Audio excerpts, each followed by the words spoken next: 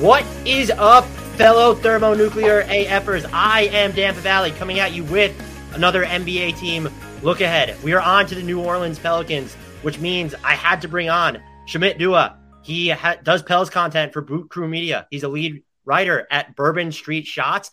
He's a contributor to WDSU. He's a mod at NBA Reddit, and he's also the co-host of the In the Know pod with Mason Ginsberg. I love that podcast, by the way. Follow them at In the Know pod, spelled exactly as it sounds. Follow him on Twitter at Fear the Brown, spelled exactly as it sounds.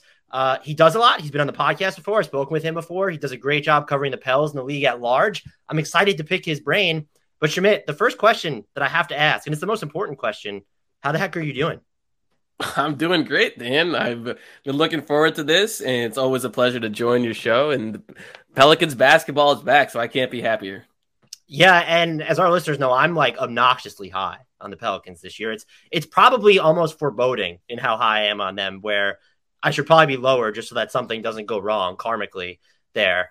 But to really start, I think it's with just Zion. Is there a sense of just like this exasperated relief that the extension is done? He looks healthy, looks to be in incredible shape. And I think my actual question, though, is do we expect like a slower ramp up for him to start the regular season, or is he just going to be full go from day one?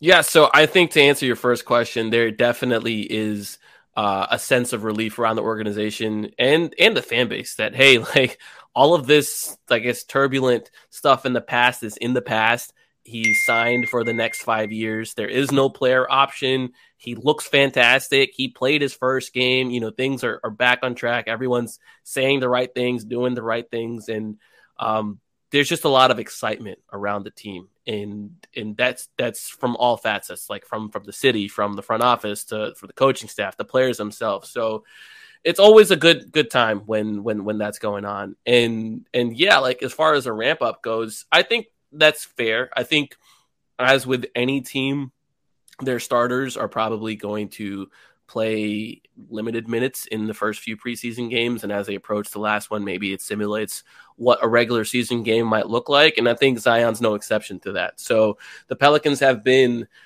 very cautionary with how they handled injuries with anybody. So last night they played their first preseason game. They held out Brandon Ingram for toe soreness. They held out Trey Murphy for foot soreness.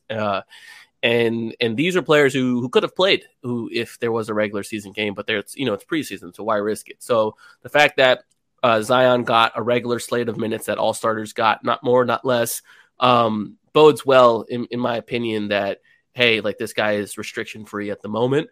And you know, there hasn't been any talks of them holding him out of like back-to-backs or anything like that. So yeah, I expect him to ramp up as the preseason progresses, just this is all starters do, but not in a way that's unique or special to him. Just, hey, he's restriction free. He's going to go with the team as they go. One, it's clear that the Warriors have poisoned my vernacular with ramp up. When they kept using it with James Wiseman, it's like tattooed into my brain. That's what I always say now. And maybe it's also because I haven't seen Zion play in forever, but he just seemed like he was smiling the whole time. And that was I don't watch too much preseason because I don't want to let it like impact too much. I don't want to overreact to preseason, but I will. It'll happen. So I watched most of that game. He seemed like he was smiling the whole time he was on the court. And it was just infectious and super cool to see, especially because I got exhausted by the way that the Zion stuff was being covered. And that's almost the biggest relief for me from the extension is like, I don't really want to hear about the SGA or the Zion speculation. I do love transactions, but like that stuff really fatigues me. And so that's why I was just, especially when there was no player option, it was just done super quickly. That's why for me, the way I cover the league, I was just very excited that like sort of stage of speculation passed, at least for now.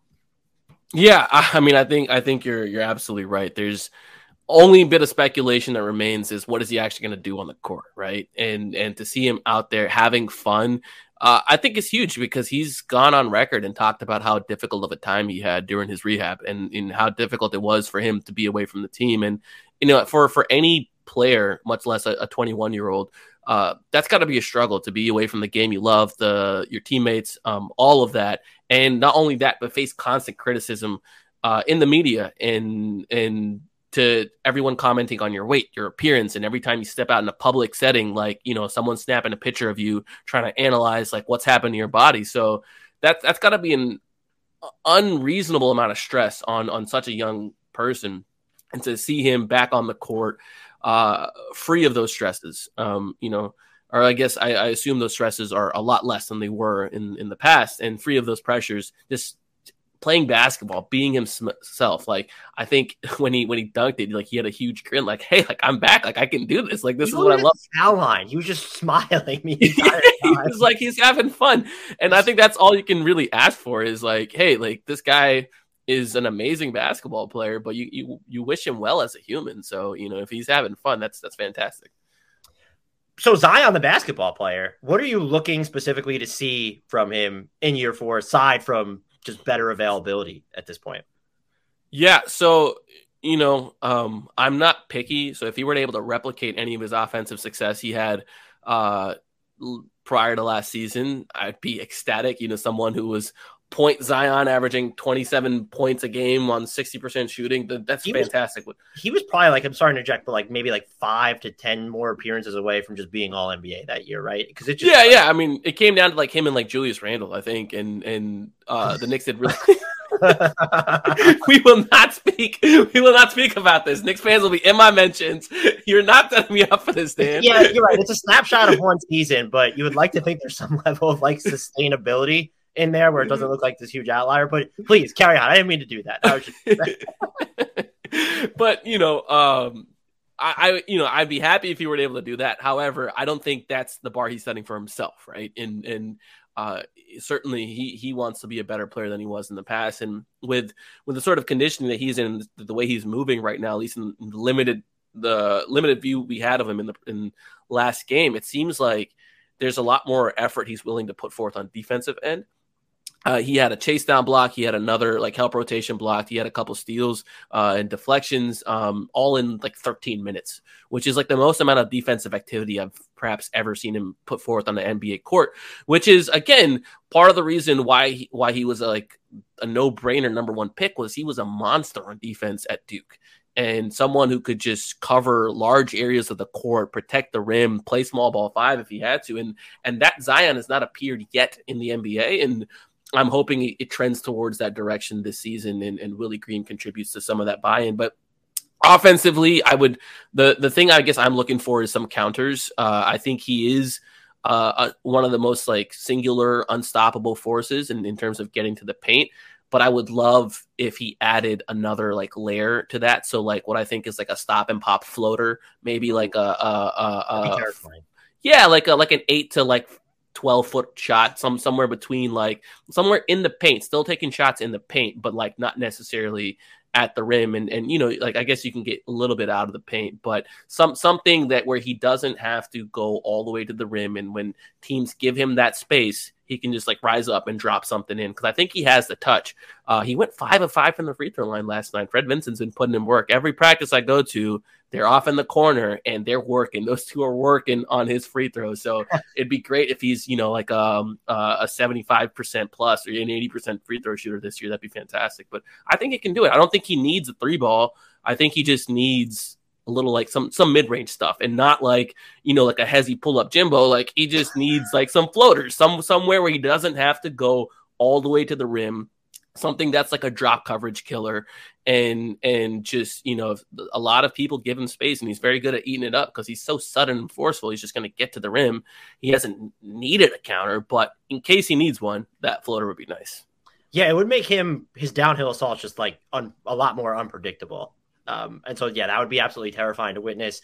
I think some people have spun the Zion, CJ McCollum, Brandon Ingram fit as something that could not mesh that well. I guess it's something could always fail, but I just can't bring myself to care about it. I think it was you that asked the great question of Brandon Ingram about his focus on off-ball shooting and how he improved that as the year went on last year. And I just look at CJ playing off Dame his entire career, how that shooting kind of naturally translates to maybe spending more time away from the ball. This just feels like, yeah, there might need to be a grace period, but this feels like the dynamic should not just work, but thrive. Yeah, I don't think CJ is going to be an issue. I mean, that man has played on and off the ball with Dame his whole career. He knows where his skill set is. He can move off screens extremely well. He can put the ball on the floor if he needs to. He's a vet. He will fit in. And then with Brandon Ingram, something that's really underappreciated about Brandon Ingram is that he's been tasked with different roles since he's gotten to the Pelicans. So initially he was supposed to fit in with Zion. It was going to be Zion's team. Zion got hurt. Brandon Ingram took the team basically like upon his shoulders, his very skinny, slender shoulders, and with Jrue Holiday. And he made his first All-Star appearance as kind of being a focal point of the offense his first year. The second year, Zion played a lot more games. He had to play more off ball. He had to like really focus on the catch and shoot. He put up I want to say 6 or 7 threes a game, and he shot like right under 40%. It was a pretty solid percentage, and he replicated essentially the same stats he had the previous year, but being more of an off-ball player than an on-ball player. And then again, Zion's out the next year, and Ingram has leaned fully into it being an on-ball player and the primary creator of the team. Most of the time organizing and orchestrating the offense by himself, playing downhill. His 3-point volume dipped and percentage dipped this previous season, because he was mostly playing in the paint and just trying to get to the rim. And he's adapted every single time he's been asked to. And I think adding Zion back is going to force another adaptation, because I think Brandon Ingram did take a leap last year as a playmaker, someone who was able to read the help and read offenses a beat quicker than he has been able to in the past. And so adding Zion to that is going to force him to get back a little more to his off-ball ways. But I think he's just such a talented basketball player that it's not going to be an issue. And when you have the spacing and shooting that CJ provides and the offensive attention that Jonas himself draws, like, I think Brandon's going to have a lot easier time attacking defenses, because they're not going to be able to load up on him singularly. Like prior to the CJ McCollum trade, lineups they were putting, the starting lineup was Devontae Graham, Josh Hart, Brandon Ingram, Herb Jones, and Jonas Valanciunas. And surprisingly, it was one of the best lineups in terms of net rating. But when you look at that lineup, like, shot creation is only happening through Brandon Ingram. Like, that is the only place you're getting shot creation. Like, Devontae Graham, he's not going to get to the rim. He's going to put up a lot of threes. But if he gets to the rim, he's probably not doing anything once he gets there anyway. So. Yeah, Josh Hart, bless him and his hustle, but like that man's a transition player, an open court player. Like, he'll grab a rebound and take it coast to coast, but asking him to create in the half court is dicey proposition at best, and he's a streaky shooter. Herb Jones was a rookie, and then Jonas was a champ. They asked him to do a lot, and that he carried them, that early portion of the season. And I am excited for him to get a little bit of a break this season. If everyone's healthy, he won't have to have quite the offensive load. Josh Hart, first team all, shoots worse from 3 than you actually think that he does. Right. Do you think Brandon Ingram then, of these 3 like stars, has to make the biggest like adaptation to his game of them? And also, you mentioned him having to do it in the past. He had to do it with the Lakers too. Like, he's playing with Kuzma and Lonzo, and then LeBron's there, and then he's traded the Pelicans. So like, his career has had like I don't know, like 5 different parts to it already. And then you look at some of the injuries that stalled out his previous seasons, even before he got to New Orleans. So I have confidence in him to be someone who can toggle between now, after watching him the past few years, that primary creator and more of an off-ball player. But do you think that he's the one of these 3 that probably has to make the biggest adjustments when they're at full strength and playing together? Yeah, I mean, I think historically he's always been the player that takes the longest to sort of come around and find his footing in when being introduced to higher usage players. But I just think that A, he's grown so much, and B, the offensive talent on this team is so high now that it's not going to be that big of an adjustment.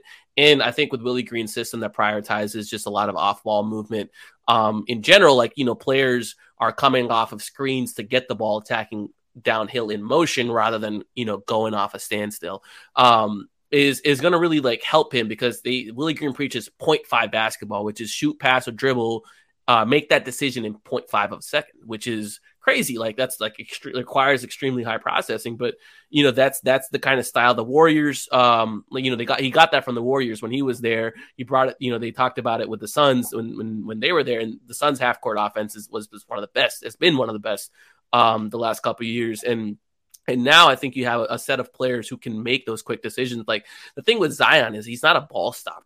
Like, everything he does is very quick. If he's going to shoot or attack, like, it's going to happen very, very quickly. He's not going to sit there, size up the defense, let them load up and make a decision. Like, so I don't think Zion's introduction is going to be as big of a hurdle as people think. I do think it will be a hurdle, but like, this Brandon Ingram was playing with Jackson Hayes at that spot literally like 4 months ago. Jackson Hayes was that player. And you telling me I can upgrade Jackson Hayes to Zion Williamson? Like, I just don't think there's going to be an issue. The CJ extension, the number is, I think people still get sticker shock. Age 33, age 34 CJ with how his game should age. I think I did the math. He's never going to account for more than like 22% of the cap. That is perfectly fine. They were not under any like pressure or obligation though to do this extension now. Were you a little bit surprised that the investment in him and maybe even Nance, even though that deal is going to end up that was highway robbery. Larry Nance Jr. is one of my favorite players in the league. Like, were you surprised though that they sort of reinvested in this core before seeing it in action in full together with Zion?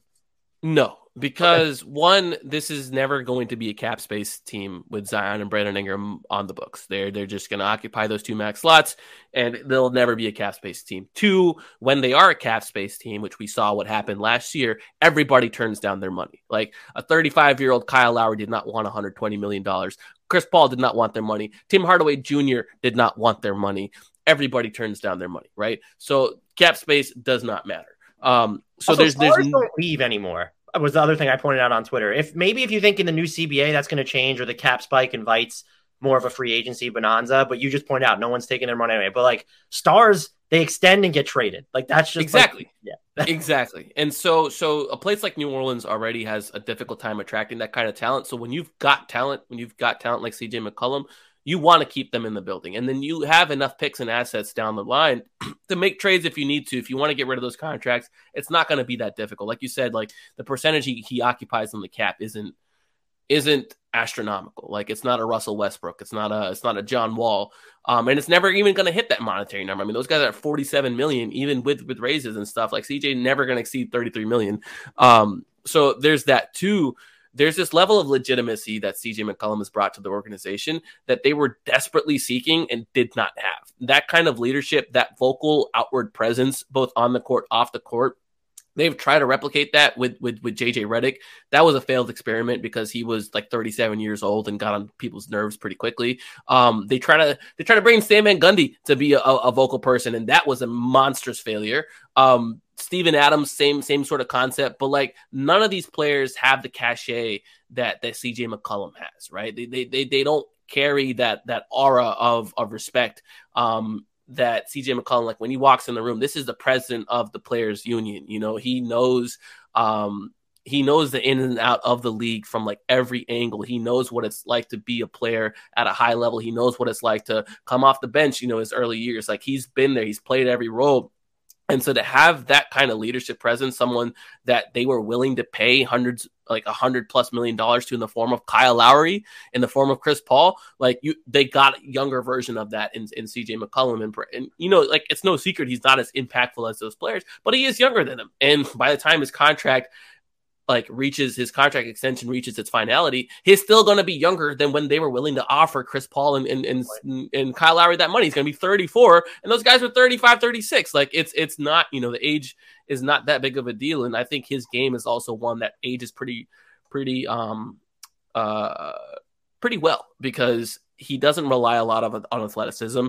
It's centered primarily around his shot making and shooting and his craft and his shiftiness. And so, perhaps he sees a sharp decline in shooting at some point, cross that bridge when it comes. But I think it won't be difficult to transition him if his production drops in a significant way to someone that is a 6-man type player, or, I guess a faux starter that starts but doesn't close games. Like I don't think that is a difficult thing, and someone like CJ willing to do that is also another, organizational asset, because you could be like, dude, this is CJ McCollum. He's willing to sacrifice like everyone else should be willing to sacrifice. So I think just if it was if it was a player who was a young player and they knew hey, we want more money, we want more shots, we want a bigger role, it'd be one thing. And you have to invest in talent if you're this kind of market anyway. But with CJ McCollum, he knows who he is. He knows what he brings to the table. And I think just this team in particular needing that kind of presence, that kind of voice, I think it was a really good match for both. And I was excited that they like it was the numbers that they got him at. I expected it to be something like 2 years 70. I didn't expect it to be a declining number, and the fact that it wasn't more than 2 years, I think is another big win. So I'm not at all concerned about that, what it's going to do to the cap space or anything like that. I think it's going to be great.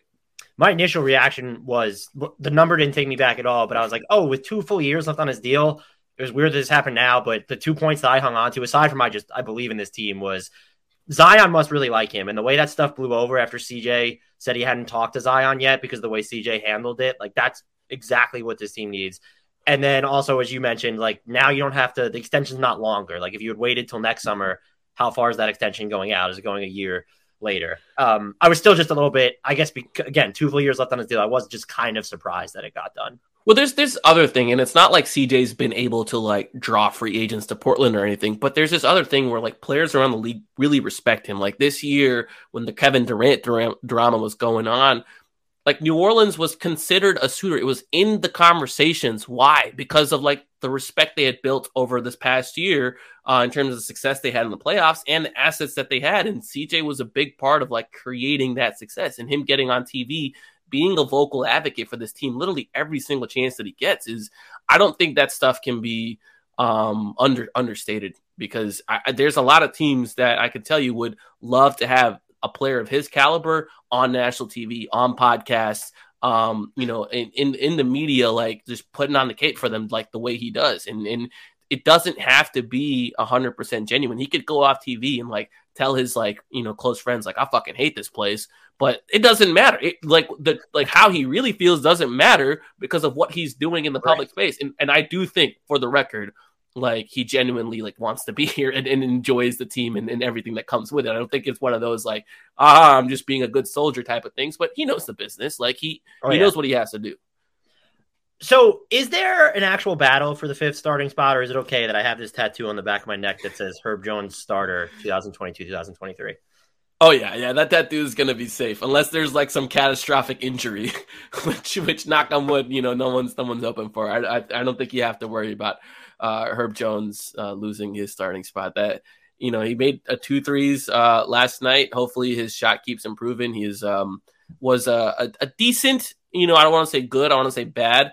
What was he, like around 35-36% last year in the catch and shoots? It was between 35 and 36, which is just like, it's not great, but it's fine. If he could maintain that on like 5 or 6 attempts a game, I think that would really help out this team in the half court. Yeah, I think seeing a volume bump would be nice on those threes. Just so defenses are honest. And then I think what they see internally is more increased responsibilities on the ball, just grabbing and going off of rebounds, just initiating offense, because if he's on the ball, then someone has to account for him, and then that opens up lanes and spacing for other players. So yeah, I think he's going to start, and I'm hoping for a big year from him.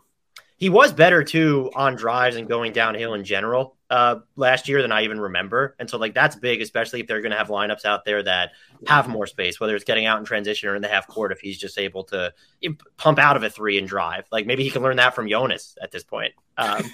So he can't get better on defense at this point. Like, what does a better version of Herb Jones on defense even look like? It looks like pain for a lot of people in the league. It looks like people coming into New Orleans and being like, fuck. Like, you got to go against Herb Jones. I mean, they've got to already be having I think they already do. It's like, okay, Herb's going to the bench. Who's up there? Oh, God, it's Jose. Oh, yeah. Some of the lineups on this team are going to wreck lives. But Trey Murphy, I'm fascinated by him. He was so good to close the year, and then he really had some big-time playoff moments for them. What are you looking to see from him in year 2? And is this someone who's going to play like a prominent role off the bench for them this year? I'm a huge Trey Murphy fan. Have been from the draft, and that's my guy. Like the Trey is awesome, and I think, and this is an unpopular opinion, but like I think it's not long until Trey surpasses Herb as someone who you really have to consider starting, and just like an overall skill set and just impact. Because one, I think he's going to be one of the league's like 10 best shooters.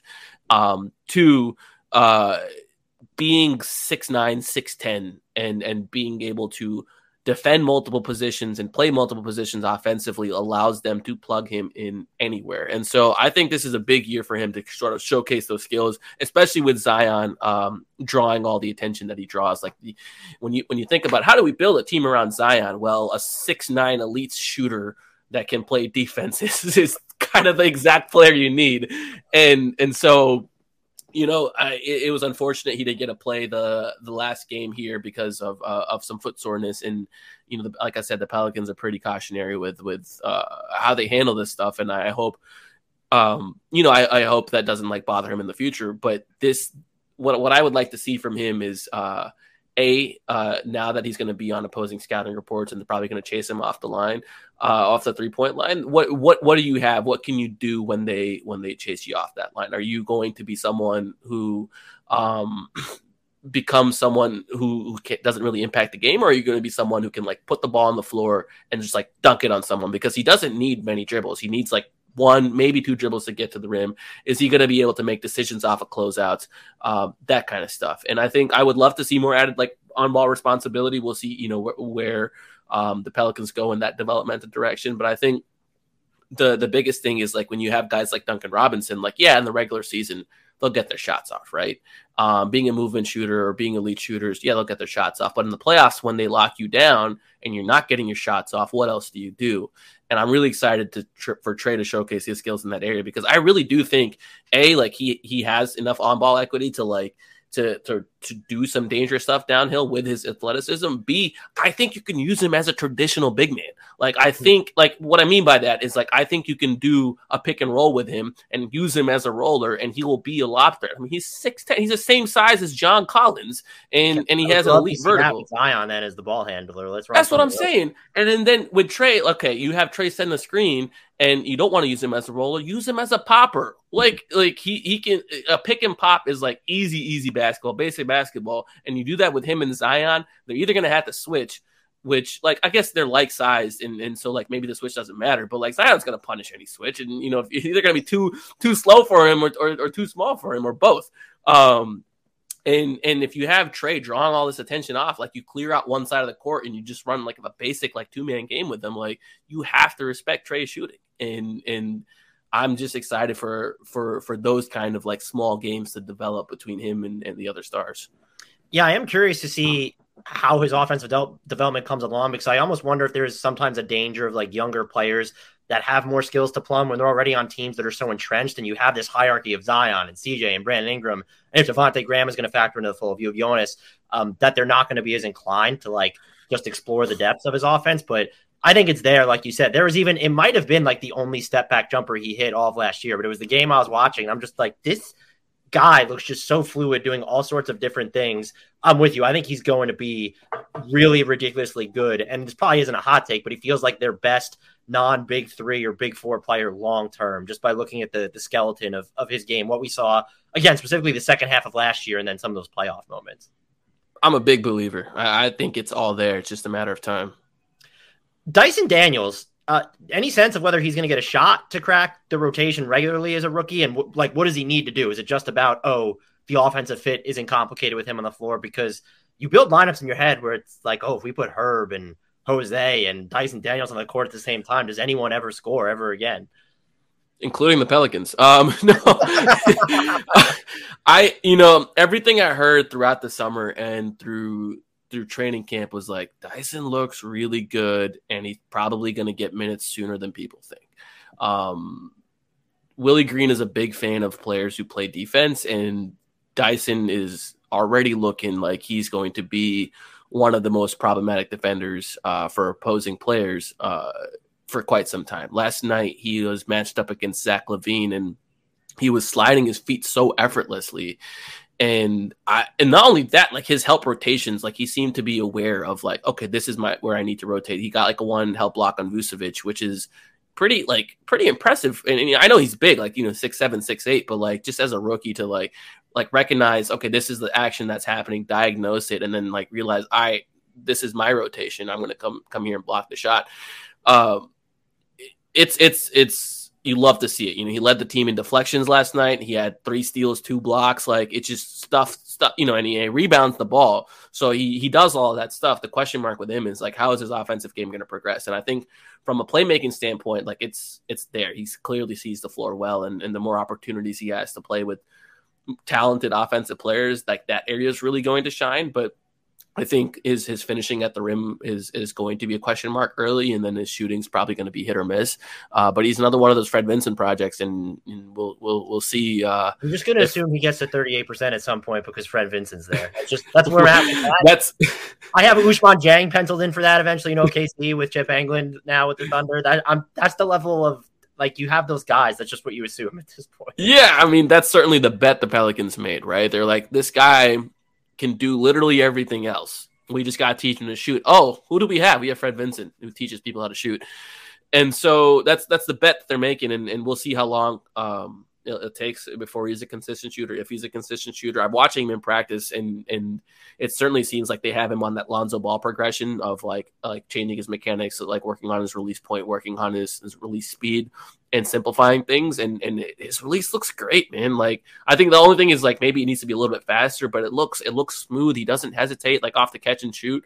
It might be one of those things where it's only a matter of time for him, but as far as him cracking the rotation, the Pelicans are so deep right now in terms of, I don't want to say like they have like, like a ton of talent, but they have enough players that like deserve NBA minutes.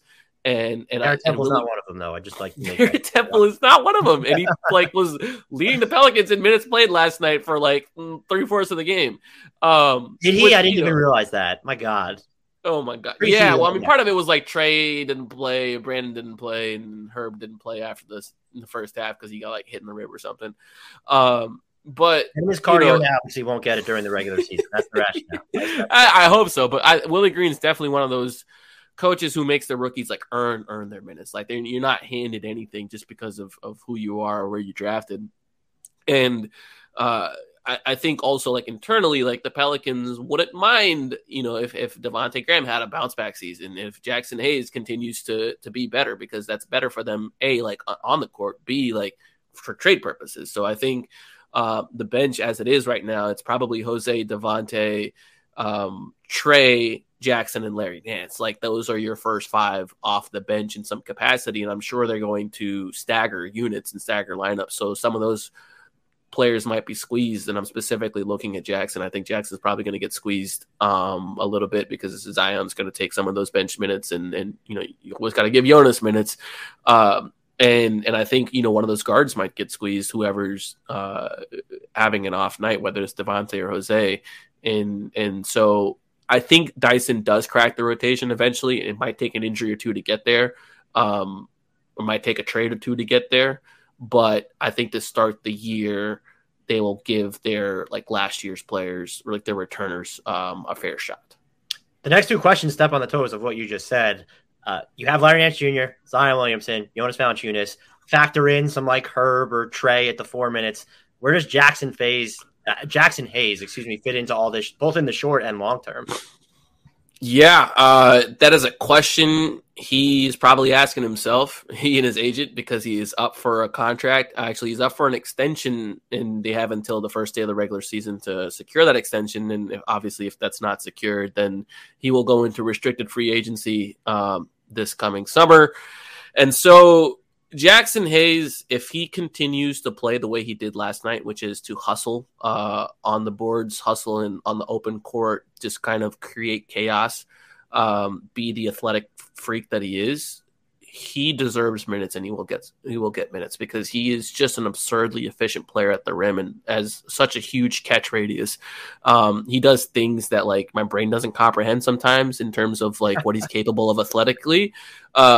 So that player is useful, and he flashed last year ability to switch out on the perimeter and contain guards and even navigate some screens out there. So I like that version of Jackson.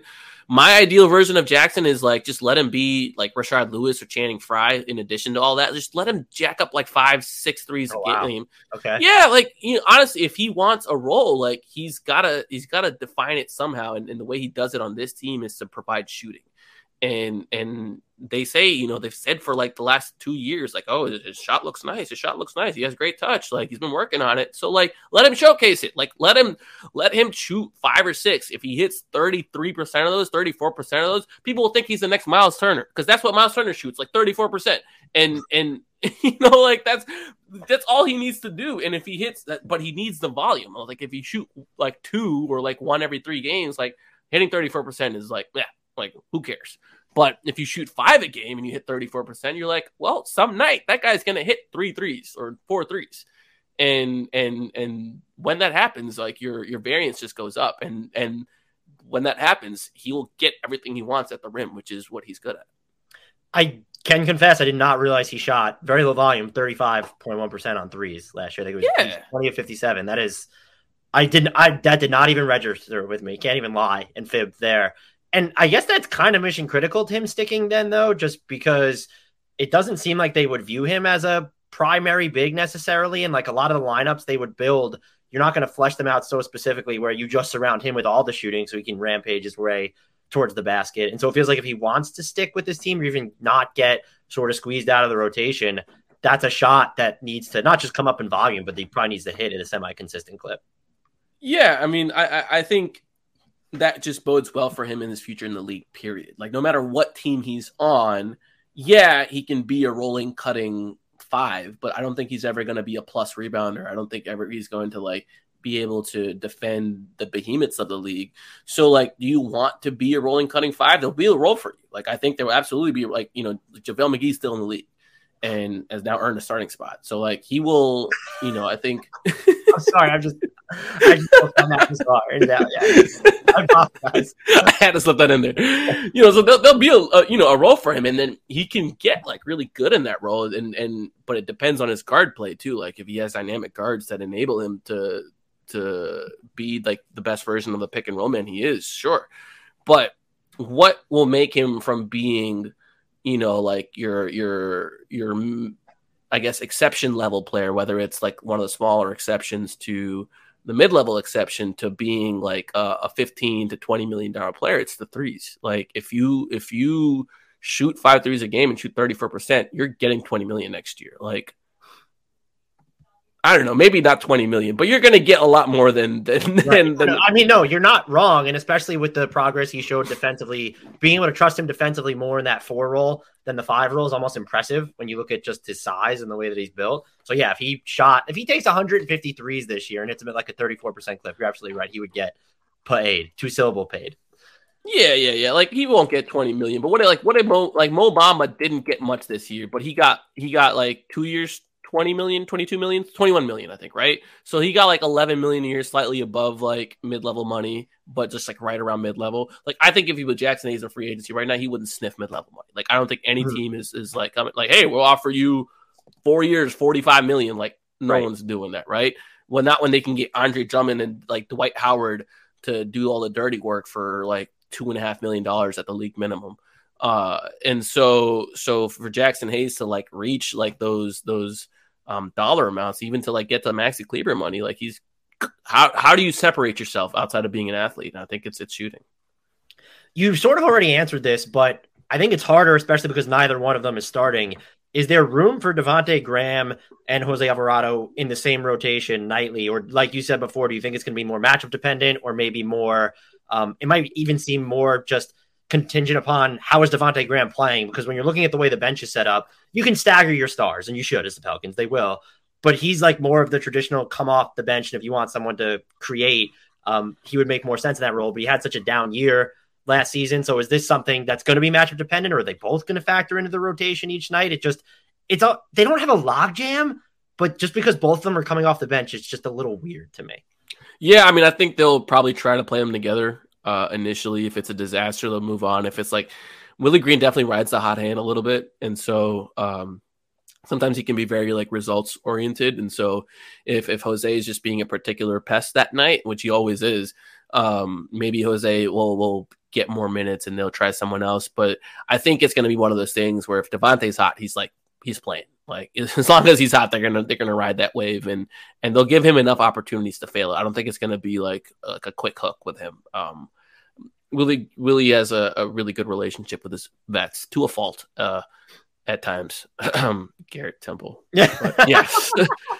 Parts to Garrett Temple averaging 22 minutes per game by mid-December. So I think Kyra Lewis Jr. exists. So let's make that clear. Coming back from the ACL injury, does he he hasn't been cleared for 5-on-5 yet, I don't think. They've talked a lot about his speed, but what is how do you even, is there even a scenario in which you can juggle his development with this roster now? I guess there's a lot of G League he could play, and now it doesn't seem like an issue because it's very out of sight, out of mind, but this kid was supposed to be good. He's a former lottery pick. He's super fast with the ball. What do you envision happening with him, both short-term and long-term, once he is fully healthy? Man, I feel so bad for Kyra. I think he was really hitting the stride before he got hurt. He is someone that I don't know what it looks like post-injury, but he is someone that possesses an outlier trait, which is his speed. His 0 to 60 is insane, and especially in the full court. But I think where the league is trending hurts him. The league is trending away from small guards, and he is a small guard. And especially small guards who cannot shoot. And so I think the jury's out on if he can or can't shoot because there just isn't a sample size on that with him. But that's going to be something that, takes him from being a third string backup to a solid backup, or if not starter, I think is his shooting ability. And so I think he, there is a world where he turns into a Dennis Schroeder type offensive player, where his shot isn't there, but he can still be impactful. But as you can see with Schroeder, there's a limit to how far you can go with that archetype of player. And I certainly think from a locker room standpoint, in a mental standpoint, he's in a much better space than where Schroeder is. And I would argue he has better court vision too. But just there's a limit to what that archetype can accomplish. And so I think for him, his future really hinges on how well he's going to be able to shoot. And sometimes that doesn't necessarily mean from three. If he can get a good mid range too, that'll be helpful. Cause I think with John Wall, a lot of his best years came when he had really good years from the mid range. And when you have, like I was saying with Zion earlier, when you have this otherworldly ability to get to the rim, you just need small stuff that makes it easier for you. You don't need the whole, you don't need a dribble, step back three every single time like James Harden. Mm-hmm. You just need small stuff and get good at the small stuff. Like Chris Paul at his age, part of the reason he's so successful is because he is the league's best mid-range shooter, and he has been for the last 15 years. And but he wasn't that when he got into the league. That wasn't his game, and he slowly developed it over time. And I hope Kyra develops somewhat of either a mid-range game or something from three, something off the dribble where he can consistently get to that opens up his driving lanes. And that's my hope for him. But yeah, dude, I don't know where they're going to fit him in this season. It's definitely not an open spot at the moment, especially because if they think Dyson's going to slide into some of those guard minutes too. Yeah, I mean, I'll ask you about the 10-man rotation in a second, but building that is hellaciously difficult. But so this setup is more for the listeners' benefit who might not know this, because I'm sure you've cited these exact stats. But after the Pelicans are 3-16, they end up being 14th in points allowed per possession outside garbage time. They had the best or second best transition defense in the league at that point. They forced turnovers, dominated the glass. Are they still built to have that defensive identity? And how good can this team, when you look at the sum of its parts, actually be defensively this year? Well, can Herb Jones guard everybody? Well, yes, no, maybe. Who knows? On the bright side, when they play Chris Paul, Jose Alvarado is totally he'll be able to handle that. It's totally cool. Yeah, I mean, look, I think I'm a little more optimistic on them defensively than most people because of two reasons. One, I think they will capitalize on the low-hanging fruit a little bit. So what I mean by that is I think they will be one of the best defensive rebounding teams in the league. They have been with or without Zion, and I think they will be with Zion as well. So there's step number one. If you're a good defensive rebounding team, not allowing those second chance points will help them on their defensive efficiency. Two, I think because they're going to be an offensive rebounding superpower. They were last year. They were the year before. And again, adding Zion to that, who is the best owned rebounder in the league. Perhaps has the best second jump in the league. Like they are going to be an like offensive third and fourth jump somehow. His second jump is right. So I think that they are going to be an offensive rebounding superpower, which is going to impact opposing teams' transition games. And they were one of the better transition defensives in the league last year. I totally cannot remember the stat off the top of my head, but I could have sworn they were top 10 in transition defense last year, or at least, past that date when Herb Jones became a starter. They were, according to Cleveland Glass, they were 1 or 2, depending on the category you use, after that 3-16 start. So that exactly I think that might comfortably be top 10. Yeah. So they were one of the best transition defensive teams, and I think a lot of that does have to do with how good they are on the offensive glass, but a lot of that is the defensive discipline that Willie Green has instilled. Whatever he said to them, whatever rules he's put in place in terms of who's supposed to leak out and get back, when the shot's above the break or whatever it is, like whatever rules he's put in works for them, and I don't see that slipping. And the second thing is, like, if Zion is going to give us any semblance of effort that he gave like last night in a preseason game, like that alleviates a lot more of my concerns, because that was the thing with Brandon Ingram going into last year, is like, which Brandon Ingram are we getting? Are we getting the one that the Lakers fans like loved and talked about? Like, this guy, like, is someone that's going to be like a problem defensively? Or are we getting the one that we got with the Pelicans, who just was disinterested in playing defense? And it was similar to what happened with Zion last night. The first preseason game of last year, Brandon Ingram like came out and had like 4 deflections like right out the gate and like a block or something, and we're like, oh, he's realizing this guy, he has a 7'3" wingspan. He just has to put his arms out for the most part, and he's gonna like create problems in the passing lanes. And so I don't think Brandon Ingram was like an elite defender or anything last year, but I think he was good enough. Like, he put in enough effort to where, like, him being as big as he is and the length that he has allowed the Pelicans to be okay defensively. Like, they didn't hurt while he was on the floor. And I think if we can get the same kind of effort and with Zion, there's going to be less issues, because I do think the bench is going to be a lot better defensively, especially when they start incorporating Larry, Trey, even Jackson and Jose. Like, once those guys start playing, like, I think the Pelicans bench units are, I hope they're going to just demolish opposing benches, like just like off their defense. Like, my goal for them is to generate a ton of events, like steals and blocks, and then just play fast in the open court and try to play the least amount of half court as possible. And I think they have the personnel to do that. The efficiency on their offense could skyrocket, just because if they're really going to enforce like those take fouls this year, like, you're going to get a lot of opportunities at free throws with the amount of time they're in transition. And I think you were one of the people that mentioned this. If you're a team that's going to generate steals, and the Pelicans were, I think they were 7th last year in steals per 100, that's going to benefit your offense now too, with the way that the officiating is supposed to change. And so there could, like, now you're adding Dyson Daniels to a team that already had Herb Jones in there, like, and Brandon Ingram. Like, that's not fair. Yeah, man, I'm excited for them to hopefully put all that together. Are there any underrated or under talked about strengths or weaknesses of this team entering the regular season? That's a good question. I think one thing that hasn't gotten much attention is this is going to be a team that lives at the free throw line. And that's going to be in large part due to Zion, but it's also going to be in large part due to the fact that they score like 10 million points in the paint a game. Like, they just live in the paint. This is not a team that takes a high volume of threes, though I wish they would at times, especially when they're losing games. I wonder if that's a philosophical change they'll make this year, is attempt more threes. But because of the force they play with, they're going to be a team that just lives at the free throw line. And I think we're going to see a lot of instances where Zion just like puts them in the bonus like very early. And you have guys like 30 seconds left in the first quarter, and they're just in the bonus. Right. And then you have guys like Jonas and BI and even CJ who benefit from that when the next shift comes in. And so I think that was something they were really good at, to like understand Van Gundy, and it was because of Zion. And I think that's something that's going to happen again this year. Are there any like specific weaknesses that are standing out more than most that you're watching for as the season begins? Yeah, I think just I touched on it a little bit. I think they're still a questionable shooting team at best.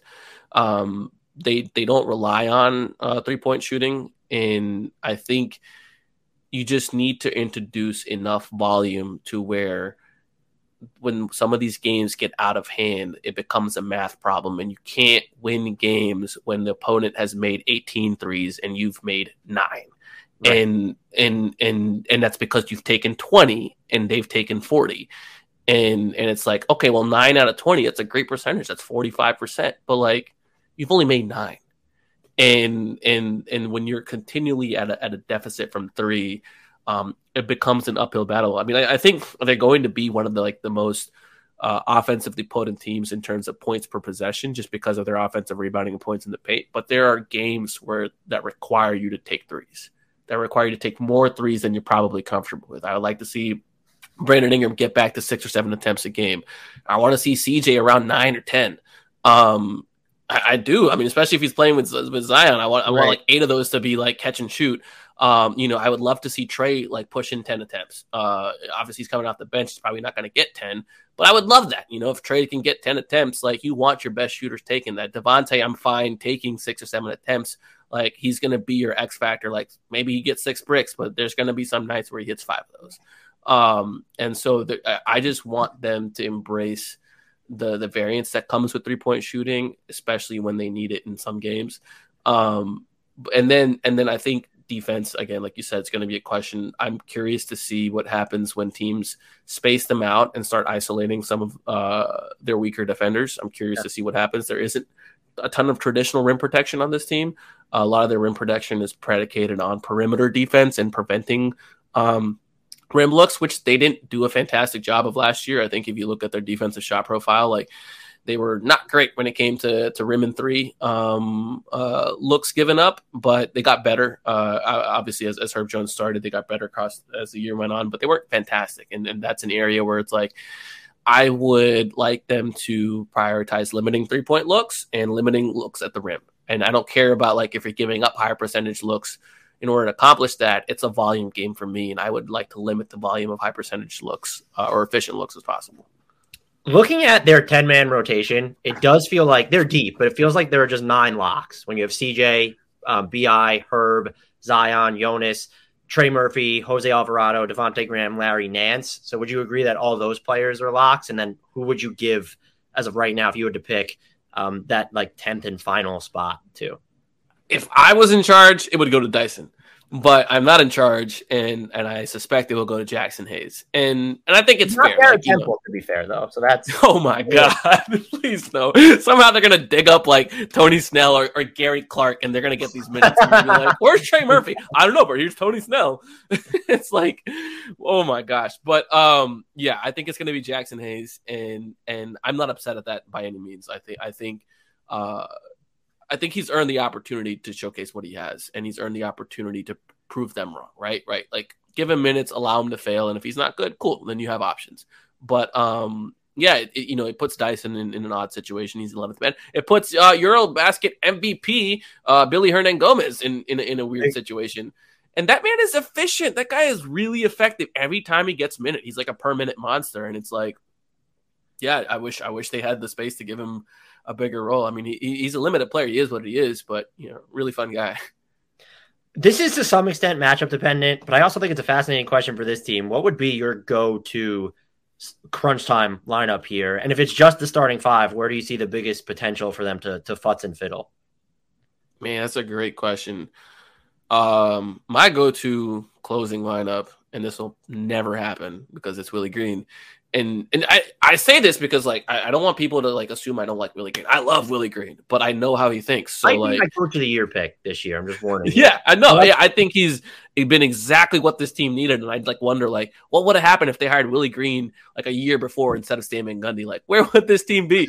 But in any case, this will never happen. But my opinion, it should be something like Zion and Brandon Ingram. They're definitely there. Herb Jones, definitely there. So you have 3 locks, in my opinion. So the other 2 fluctuate. I would like it to be CJ McCollum and Trey Murphy. Just lean all the way in on offense. Like just lean all the way in. You're spacing them out. Like the only like non-shooter is Zion. I mean, I guess Herb's like not a non-shooter, but at that point you're spaced out. He has enough lanes to attack with. You could use him as a screener, and like teams are going to be screwed. And yeah, just like lean all the way in and like force teams to keep up with you offensively. And I think there'd be enough switchability on that to like, all right, maybe they're not giving up 120 points per 100 possessions on defense. That would be my preferred lineup. I think what's probably going to happen is instead of Trey, they go with Larry to close those minutes. Okay. In maybe a little bit less offense, but like, I guess more veteranosity. Veteranosity. I mean, you probably maybe even at this point get more like bankable rim protection from Trey Murphy than Larry Nance, who's like very much a perimeter big at this point. So I understand. Yeah, I mean, I don't mind Larry. I'm excited for some of the small ball looks. I'm just a big Trey Murphy guy. I want the team's best shooter, who is also an enormous wing, to be out there with Zion when the game really matters. Like, I would love that. I also think there's an argument to be made for Jonas. And I, there's all of this hullabaloo, like teams go small, like they, like these, like Jonas type bigs can't close out games, but really how many teams are going that small? Like obviously against the Clippers, and the Warriors, you have questions, but like who else is like really pushing you to the point where you're like, you can't play one of the most offensively talented bigs. And I think Jonas is like where teams just aren't singling you out as much in attacking. Exactly. And I think Jonas is actually underrated defensively. He's had positive defensive impact across 3 different teams now for the last few years. And he also provides one of the most important things in defense, which is terminating a possession via the rebound. He's one of the league's best rebounders. And historically, the Pels small ball units have struggled on the defensive glass. And I can't imagine certainly the lineup I pitched struggling on the defensive glass. Because there's no like one like tremendous rebounder in that lineup. There's like decent ones, but like none of them like really stand out. So I think Jonas should get opportunities to close games, especially where he's like cooking. And there's been games in the past, like the Clippers tried to space him out and he just like brutalized them. Like Willie stuck with him in the closing lineup, and he just was like, "Yep, I'm going ham." I mean, I think it was one of those games where like he hit 7 threes.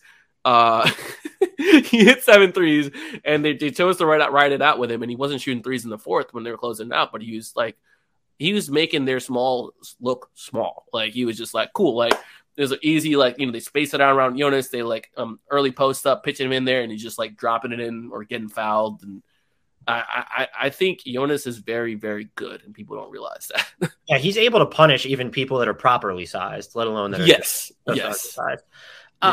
What is, and you probably don't have a hope for a weirdo bonkers lineup being rolled out by Willie Green, but if you're Willie Green, what is the quirky out there of left field lineup that you want to try this season?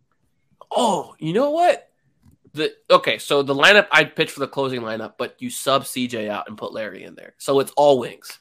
So it's Trey, Herb, Zion, Brandon, and Larry. Just the 6'6", 6'7" lineup. And then you're like, okay, maybe you have enough rebounding here. But see what happens. Then you switch everything. That would be wildly interesting. I wonder what the offense would look like in that scenario. Mine was Zion plus the kids, basically. I want to see Zion. And I guess Zion's a kid himself. Give me Zion with Dyson, Trey, Herb Jones. And then he's not a kid, but just I'm going to throw Jose Alvarado in there. Yeah. I don't really know what that does to the shooting, but it's Zion plus all these dudes are going to, whoop ass defensively. And let's just see like. Yeah, and just create chaos. Just one of the best units 2 years ago was when they would have Kyra, Nikhil, Josh Hart, Zion, and Jackson. And it was essentially that Zion plus the kids.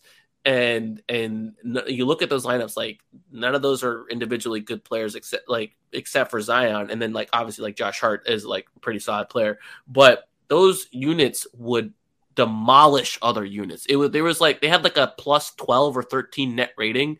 And it was because defensively, like they were solid. They would just fly around as a bunch of athletes and they would generate events.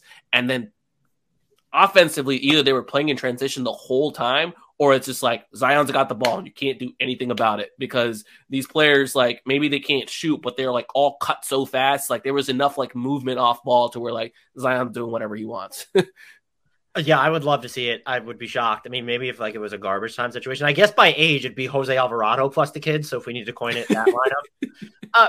As we record this, and I'm a little bit shocked it didn't move after their first preseason game, Their over-under is set at 43.5. Are you smashing the over or the under on that? And where do you Smash think the over? And where do you? I'm with Smash you. it. But I've been hitting so many overs on these podcasts. I need to go back and look at. I have every team going like 50 and 32 apparently. Where do you see them standing relative to the rest of the West? Dude, I made a bold prediction on our pod in the Know with Mason. I said 3 seed, and that's where I had him as a home court team. I leaned all the way into it. Now, I think if you scale it back on like a real sense, while I think it's attainable, I think that's like they're like absolute ceiling more so than most likely scenario. I believe it. I think they're gonna hit it. But yeah, I mean, I think you look at the West. I oddly enough, I feel. The teams that are really solid in the West right now, Golden State, I think Denver, especially getting Jamal and MPJ back. They won 48 games without those two. And I think people are just, however you feel about them in the playoffs, that team won 48 games with a much shallower and worse supporting cast than Jokic has right now. That's going to be a machine of a team. And then after that, though, why I had him at the 3 seed is because I don't believe in the Suns. I think they're mentally bankrupt at this point. And I think they're just an implosion waiting to happen. I think they're going to be a solid team. I think they're going to be a good team, but I just don't think they're going to have it this year. And who knows what's going to happen with Jay Crowder. We'll see about that. I don't believe, obviously I don't believe in the Lakers.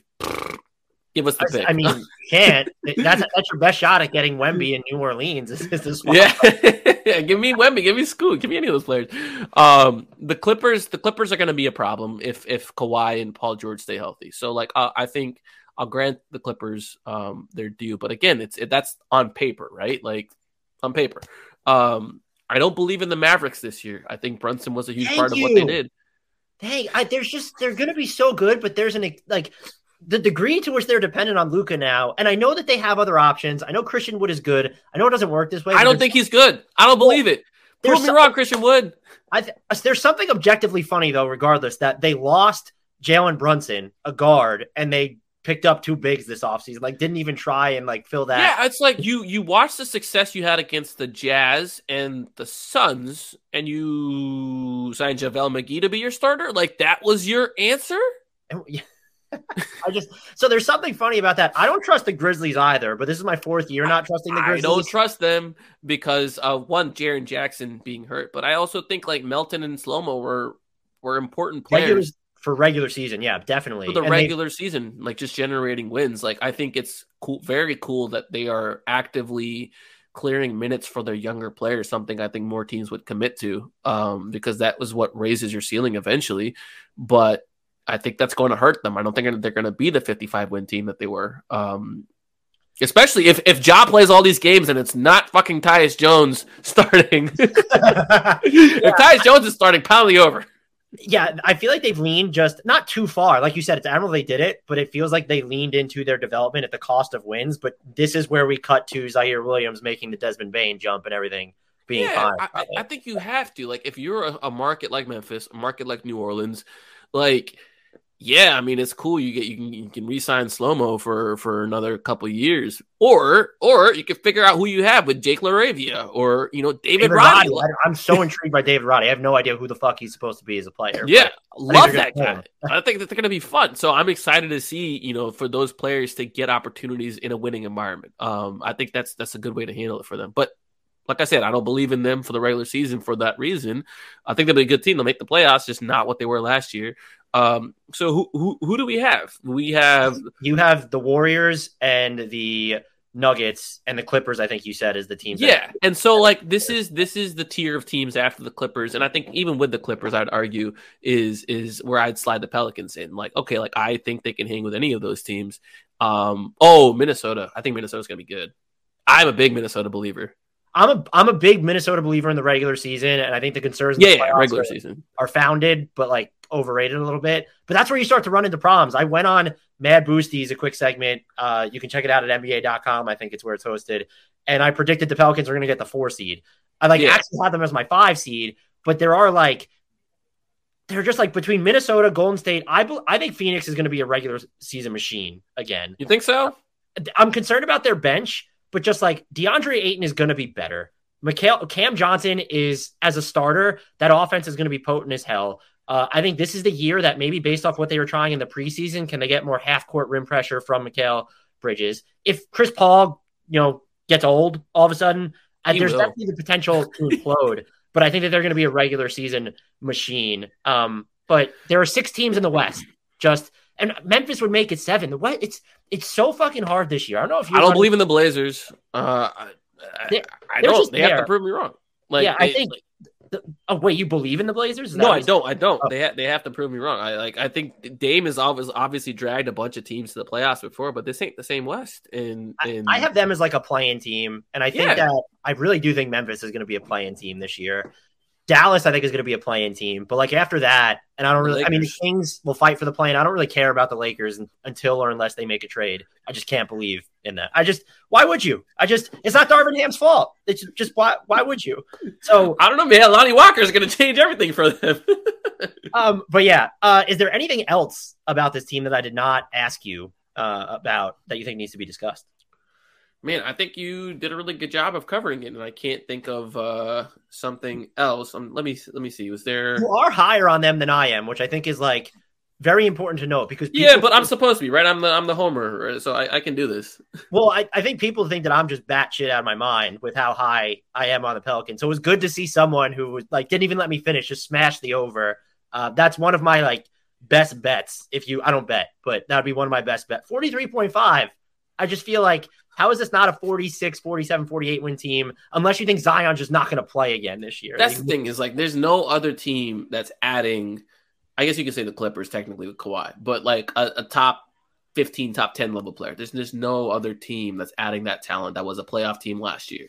And we'll also care about we'll also care about the regular season. The Clippers are just very much, I think they'll still win a bunch of games, but what gives me pause about their regular season and over under is they don't give a fuck about the regular season. Like they just don't care. They don't care. Yeah. Ty Lue is built for the playoffs. That man is that. I respect everything he does. They also have like 14 players that should be getting minutes too. That roster is deep. And so that just makes me think that there'll be a lot of maintenance there. But Shamit, thank you so much for coming on. I really enjoy these discussions every year. And you're giving me a bunch of your time, which I'm very appreciative of. In case anybody skipped the intro, you're able to tell our listeners where they can find you and all the fantastic work that you're doing. Yeah, you can find me at Fear the Brown, which is my Twitter account, and you can find my work at Boot Crew Media. We'll do YouTube videos, podcasts, all the above. Make sure to check out that YouTube channel, which is Boot Crew Media. Thank you so much again, and as you know by now, I will be spamming your DMs in the future. Of course, anytime, man.